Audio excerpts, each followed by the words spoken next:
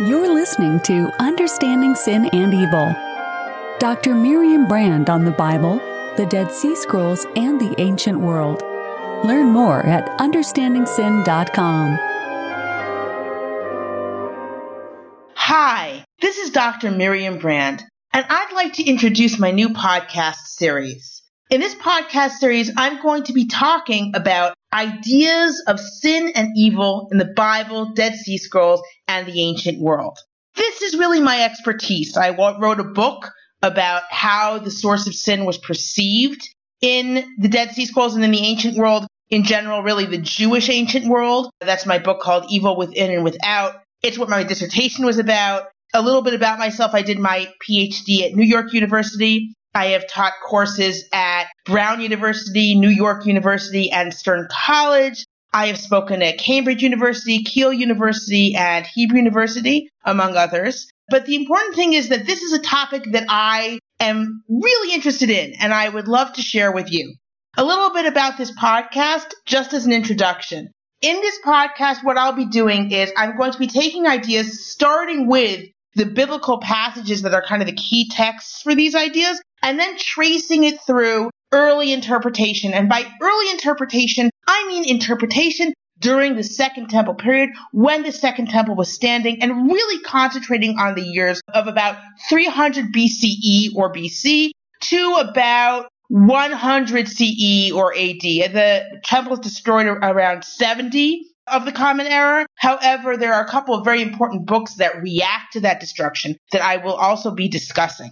So our first part of the series is going to start with simply looking at the Adam and Eve story in the Bible, looking at the plain meaning of the text, saying, what is this actually telling us? Okay. Then I'm going to go into the next podcast will be the Cain and Abel story. After doing a review of those stories in terms of the plain text of the Bible, keeping later interpretation to a minimum, then I'm going to start looking at how these texts are interpreted in terms of talking about sin during the Second Temple period in the Dead Sea Scrolls, in some later works, even some earlier works. And then then each time I'm going to go back to the kind of the Bible text that started all. So after we talk about Adam and Eve and how that story becomes a proof text about sin and evil, we're going to be talking about texts that were actually considered much more important to the Second Temple period, if you can believe that, which are the stories of the Watchers. That's Genesis 6. I'm going to be talking about that in detail. And that's going to explain some of the demonic explanations of sin, where sin is somehow caused by demons or demonic entities. And we're going to be looking at the Noah story, where that's the source of ideas about evil, the evil inclination, even though what the evil inclination becomes by the time we get to, let's say, rabbinic literature is different from the way the evil inclination is portrayed in the Bible, and also to a certain extent in Second Temple literature, in the Dead Sea Scrolls and other books. But we'll be talking about that in more detail. Besides these central podcasts that I'm recording as podcasts, I'm going to be including recordings of lectures that I do on the way, which aren't necessarily going to be about sin and evil. They will usually concentrate on either Dead Sea Scrolls or works written during that period. So, for example, I have a couple of lectures coming up on the books of the Maccabees. That will be included in this podcast in case you want to listen to it. But I'm really happy that you're joining me. If you have any questions about the podcast, please feel free to post on my blog, understandingsin.com. And that's also where you can find any source sheets that I might use in my podcast. So I'm going to direct you to those when necessary, even though for the most part, you will not need a source sheet to follow the podcast. The source sheets will really be for your information. So let's start our first episode with the story of Adam and Eve. Now, I call this episode The Origin of Sin That Wasn't. And that's because the story of Adam and Eve is so frequently thought to encapsulate the reason that people sin. Everyone thinks that this is the biblical explanation of why people sin. Now, if we go back and read the biblical story with what we would call the plain meaning of the text, or in Hebrew, the pshat, right? We're going to try and read the story without the many layers of interpretation that have been added to it over the years.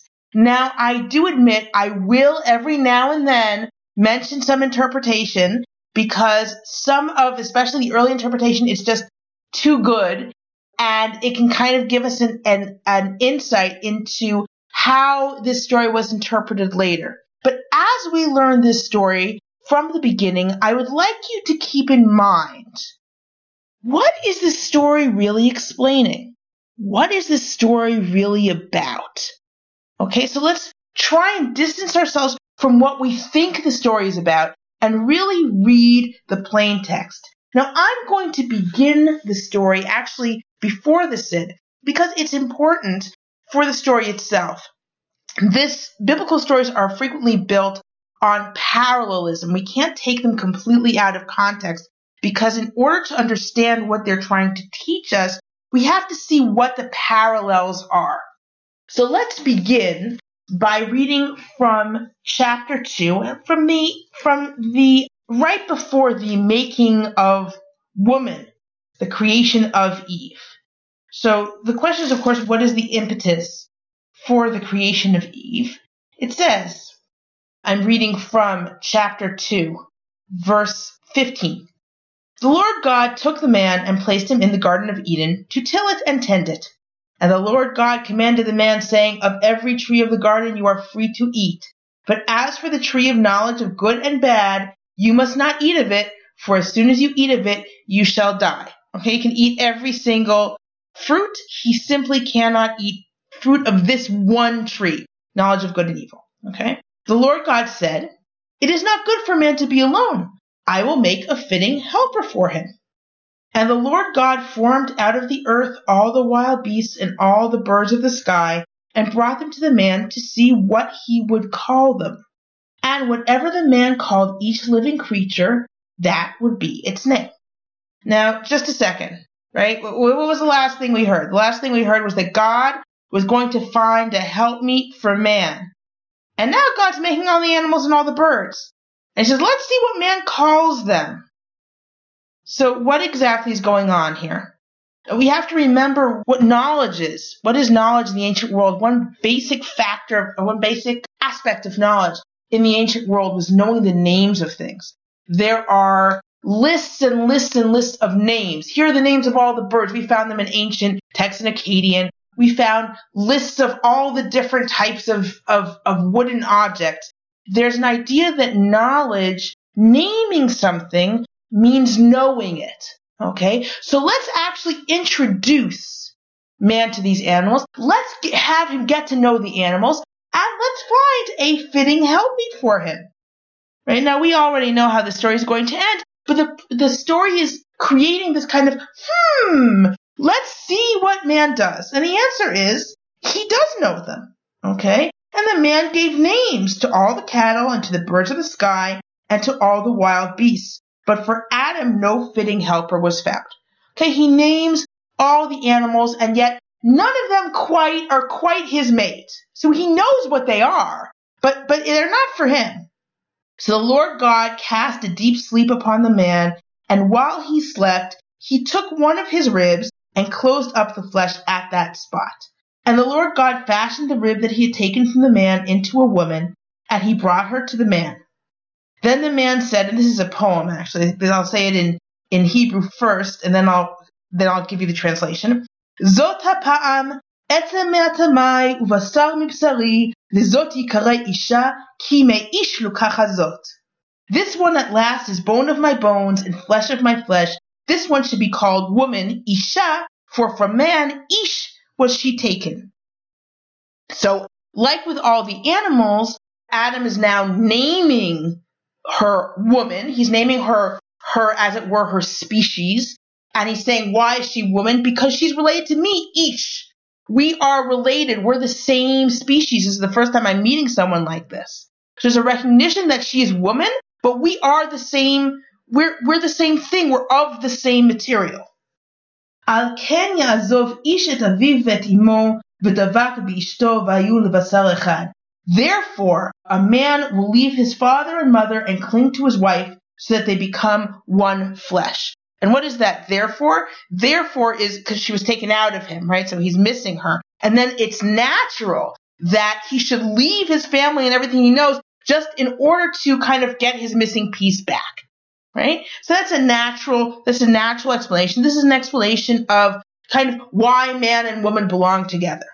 But we're going to come back to this later on in the story. There's a reason that I read this first. And then what's the next verse? How does the chapter end, as it were? Really, it's the beginning of the next story.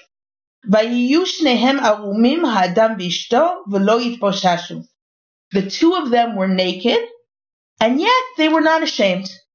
Okay, so they're naked, but they have no feeling that they need to be clothed.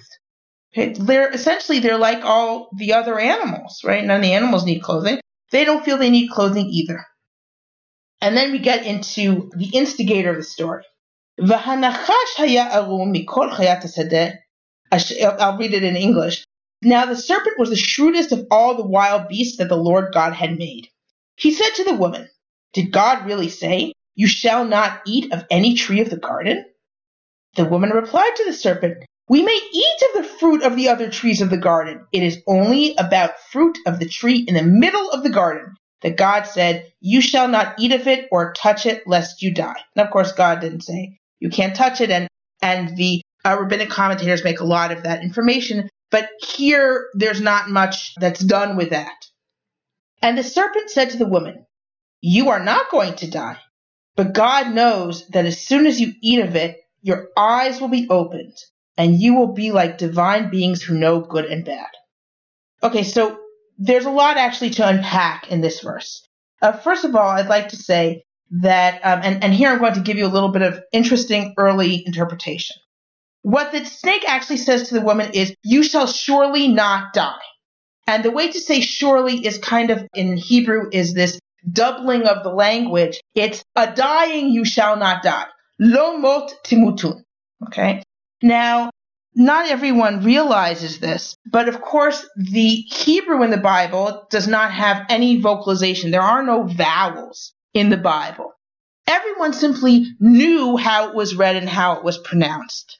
This continued as an oral tradition until we got to the people who we called the Masoretes. The Masoretes were rabbis who defined what the Masorah, the Masoretic Bible, the Bible according to tradition, would be. They said, okay, this is the correct Bible. This is the Bible that is correct according to Jewish tradition, and this is how it is pronounced. And they actually created a method of writing the vowels, and they also created what we call the trup, the cantillation marks, how the Bible is sung and how it's punctuated. Okay, now that's not written into a Torah scroll, but when you learn to read the Bible, you learn it with the vocalization marks, and when you learn to sing the Bible in synagogue, you learn it with the cantillation marks, the trup. And those come from the Masoretes, rabbis who lived in the 6th to 10th centuries of the Common Era. They lived in the land of Israel. They lived in mainly in Jerusalem and Tiberias. There were some in Babylonia, which is modern-day Iraq. But for the most part, we really follow the Tiberian traditions coming out of Tiberias in that area. Why did I say this whole story? Because punctuation, their system of punctuation that they used was very interesting.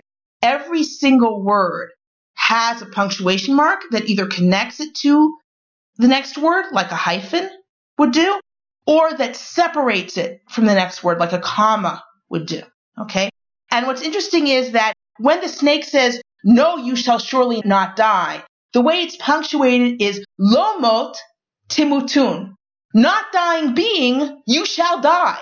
Okay? So the Masoretes actually have the snake in a typical fork-tongued way hint to Eve what is going to happen. You are a non-dying being. You will die because what I'm tricking you to do. And of course, the plain meaning of the text is lo mot timutun, you shall surely not die. Or a dying, you shall not die. Okay, that's a little extra I wanted to give you on the first part of the snake statement.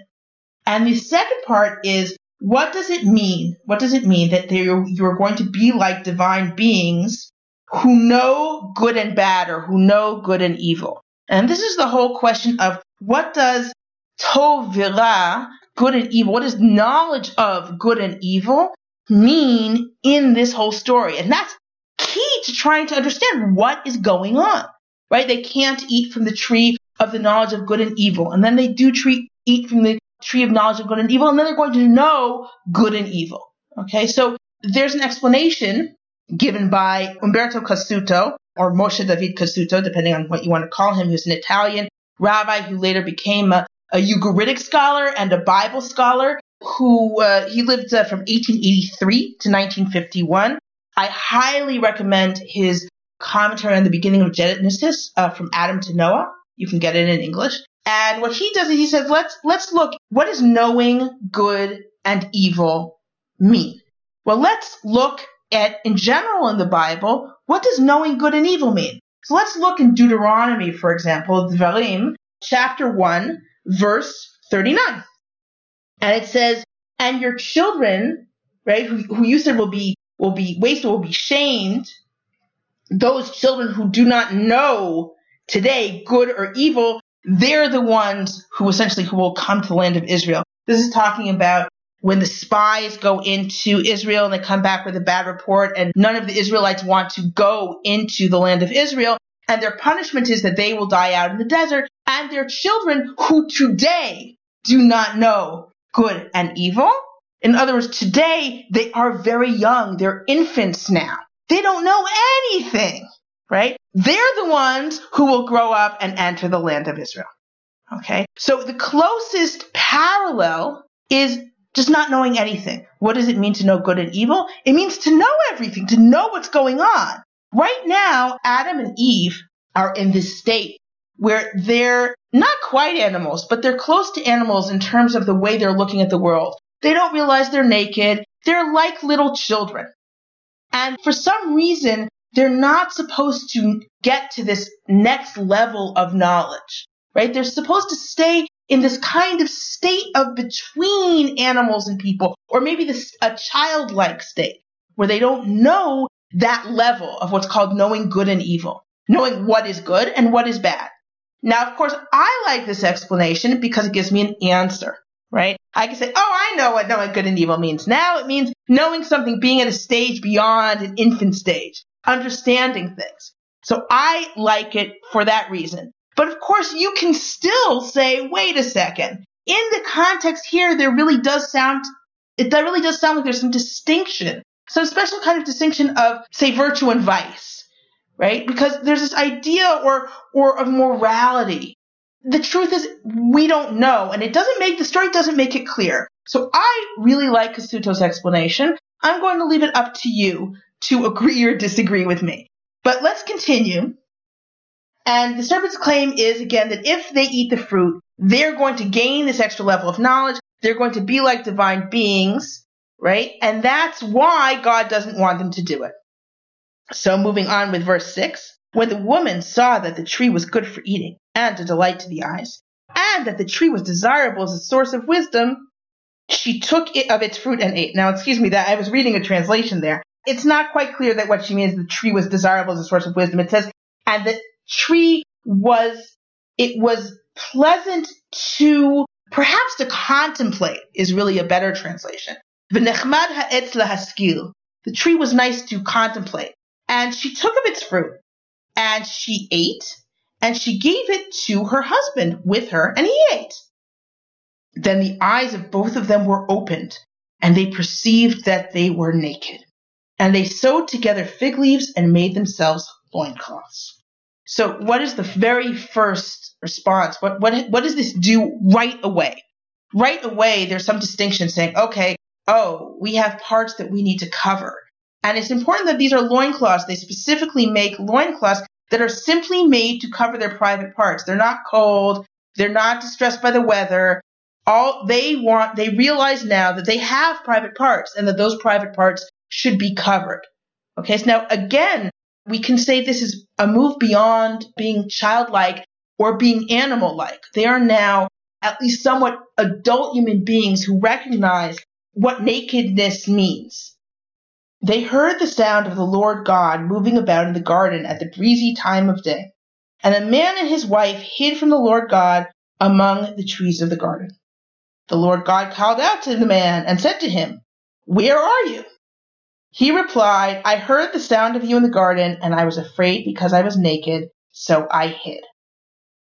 Okay, so here we have a question that everyone asks. What does God mean when he says, where are you? And the answer here, we really can see from the answer of man, of Adam, right? We see that he says, God says, where are you? And he doesn't say, well, I'm here behind the bushes.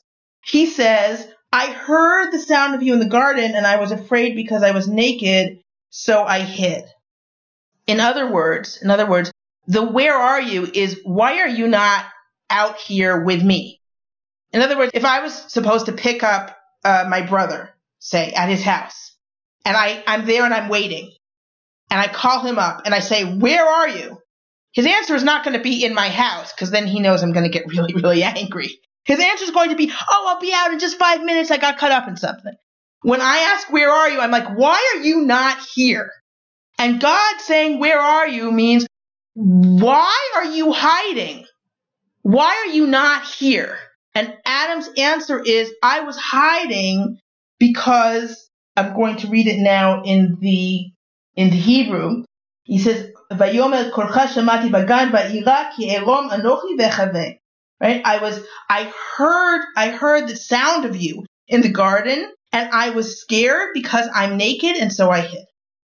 Then he asked, namely God, who told you that you were naked? Did you eat of the tree from which I had forbidden you to eat? The man said, the woman you put at my side, she gave me of the tree, and I ate. Oh, this is typical. He is acting like a human now. And so he says, yeah, well, you gave me that woman, and she gave me the fruit, and I ate it. And the Lord God said to the woman, what is this you have done? The woman replied, the serpent duped me, and I ate. Then the Lord God said to the serpent, because the snake doesn't have a lot to say for himself. So God says to him, because you did this, more cursed shall you be than all cattle and all the wild beasts. On your belly shall you crawl, and dirt shall you eat all the days of your life. Of course, there's a classic Jewish interpretation which asks, why is this a curse, right? He's going to eat dirt. There's always dirt. He'll never be hungry ever. And the answer is, of course, that he'll never have to look up. And that's terrible. That you should never have to look up for your sustenance. That is what it means to be a creature made by God, ideally. I will put enmity between you and the woman, and between your offspring and hers. They shall strike at your head, and you shall strike at their heel. Okay, now there's an important message here. What's the snake's punishment? The snake's punishment is he's going to be so far removed from people, he's going to crawl around, and he will be the enemy of woman. Why the enemy of woman? Because his speaking to her was what started this whole thing off. In other words, this kind of alliance that he made with her is what began this whole thing. And so an appropriate punishment is to create complete enmity between the snake and the woman. And to the woman he said, I will make most severe your pangs in childbearing. In pain shall you bear children. Yet your urge shall be for your husband, and he shall rule over you. Okay, there's a lot to unpack here. What is the woman's punishment? The woman's punishment is pain in childbearing. Okay? Now, what we're going to see with her and with Adam, with the man, is that her punishment is also related to her being a human being. Okay? In general, animals don't suffer severe pain unless there's something going wrong. The standard is that animals are not in severe pain when they bear children.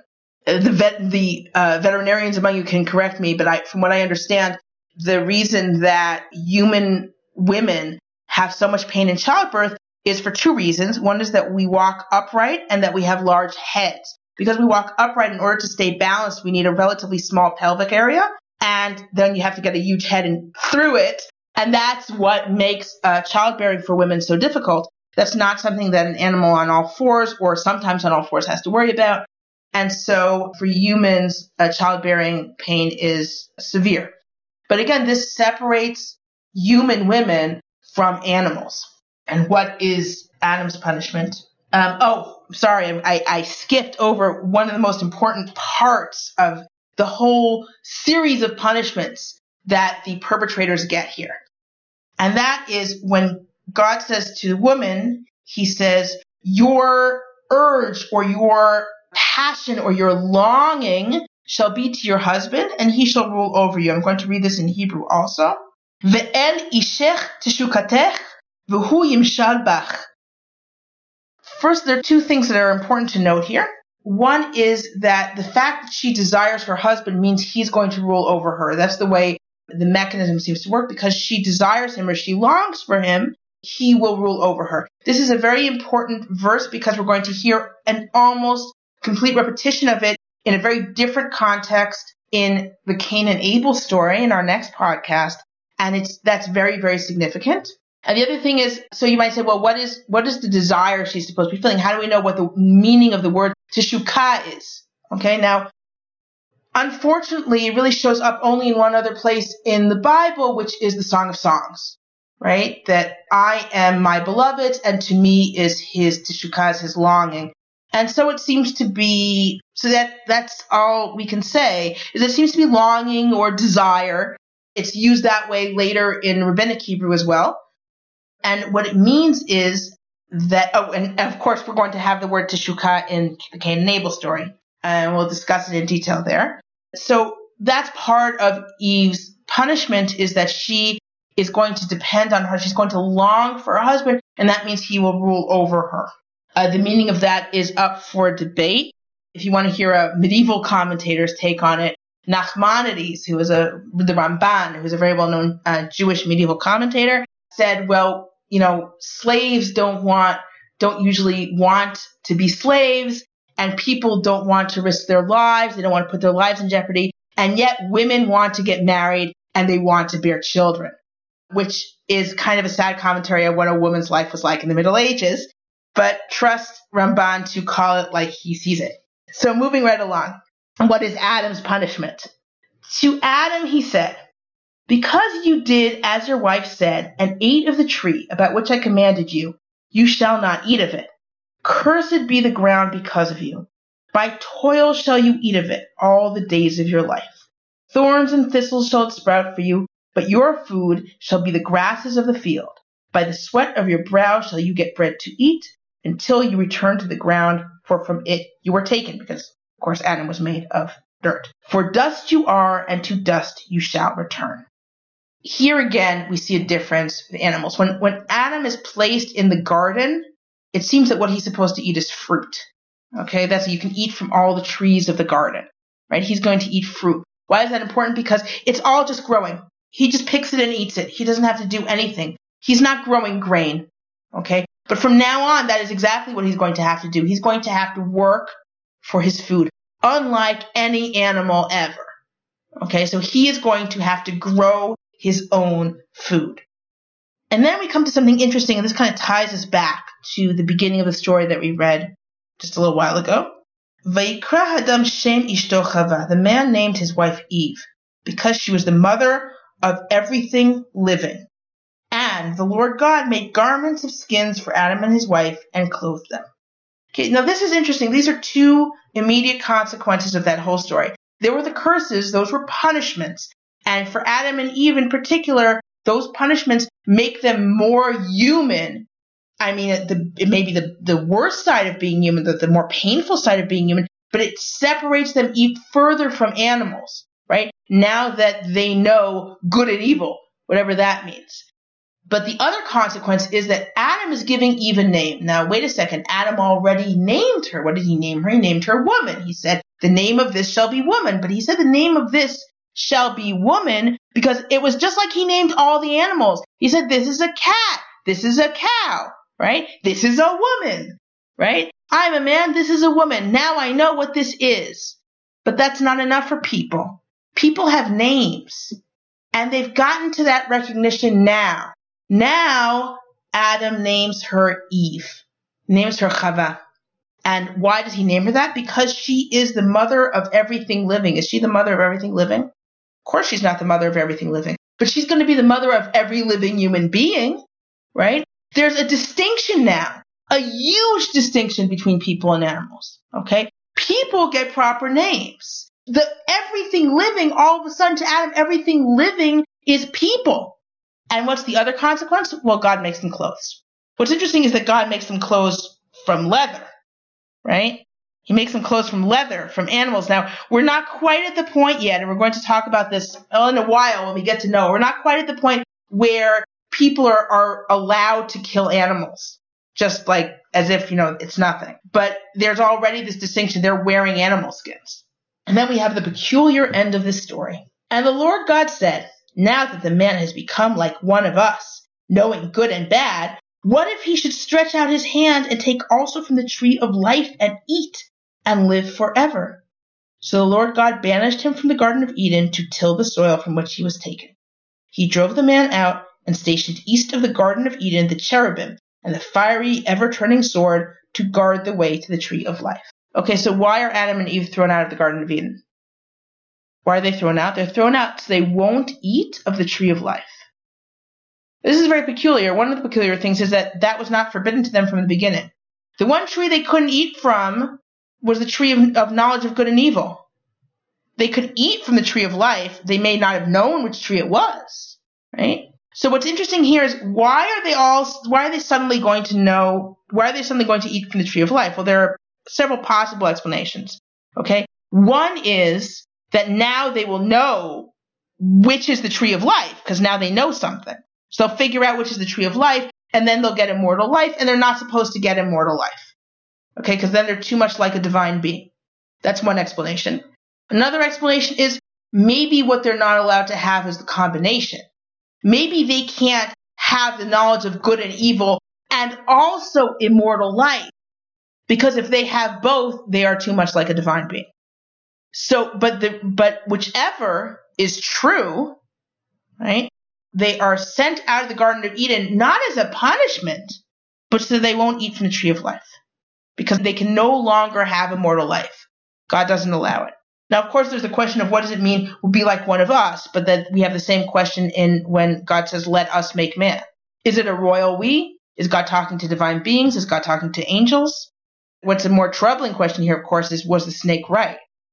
Right? Because the snake was saying, oh no, God's just scared that you guys are going to be too divine, right? That it's not going to kill you. But then, of course, in the final analysis, perhaps they would have been allowed to eat of the tree of life if they had not eaten of the tree of knowledge of good and evil. So that's a question that we're left with. But let's go back to what does this story actually tell us? Does the story actually tell us where sin comes from? Notice that there's nothing here about that in the future they will sin. There isn't really even an explanation of why they don't listen to God's commandment. I mean, you have a snake, and the snake is a tempter. Now, again, the snake is described as a snake. He's not Satan. He's not a demon. He's not a divine being. In fact, it makes it very clear that he's not a divine being. He's an animal. We don't know what exactly his agenda is, right? But God just comes in and punishes him, said, hey, you're going to live on the ground from now on, and that's what he does. So he's not a demonic figure. This isn't explaining sin. This isn't telling us where sin comes from.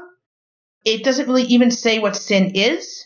We are, in fact, in the next podcast, when we look at the Cain and Abel story, we're going to get a much better explanation of what sin is, an explanation actually said by God himself, right? Where God explains to Cain, or you can even say maybe tries to explain to Cain, because Cain doesn't seem to get it, what sin is and what sin does. However, what's interesting in general is that, by the way, and as I've said, my expertise is in particular Second Temple literature written, Dead Sea Scrolls literature written around that time when the Second Temple was standing. And while we have some very interesting Jewish works, in general, they don't really care all that much about the Cain and Abel story. They don't look at the statement there about sin. They don't look at it for their source of knowledge about where does sin come from.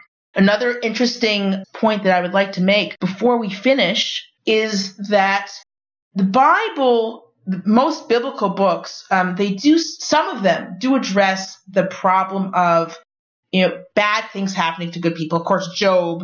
But in general, why do bad things happen to good people? That's a problem that biblical books, some of them, ask and address. A question that most books in general in the Hebrew Bible do not ask is and this is something that really bothered people during the Second Temple period, is if God created me and God does not want me to sin, then why in the world do I want to sin? And when I would teach undergraduates, they would always say, well, because it's fun. And I say, well, why is it fun? right? If God made me, then why should I find this fun, right? Shouldn't I find it repulsive? And this was a problem that didn't really bother people in the time of Moses. Let's say, if we talk about the prophets, right? It doesn't seem to really bother people during that period. It really starts to bother people when we're getting to after, let's say, after most of the Hebrew Bible, books of the Hebrew Bible are written. After that, when the Second Temple, after during, say, the time of the Hasmoneans and later, say from 300 BCE on, that's when Jews start really being bothered by this question. Why do I want to sin? They're struggling with this desire and they're saying, why do I have it? And that's when they start talking about where does sin come from, a little bit about the Adam and Eve story, much less than you would think, actually, and much more about other stories we're going to talk about later on, about the evil inclination, about the watchers, that's in Genesis 6, as I've said, and try and figure out why do I want to sin? Is it a demon? Is it something inside me? And how do I deal with it?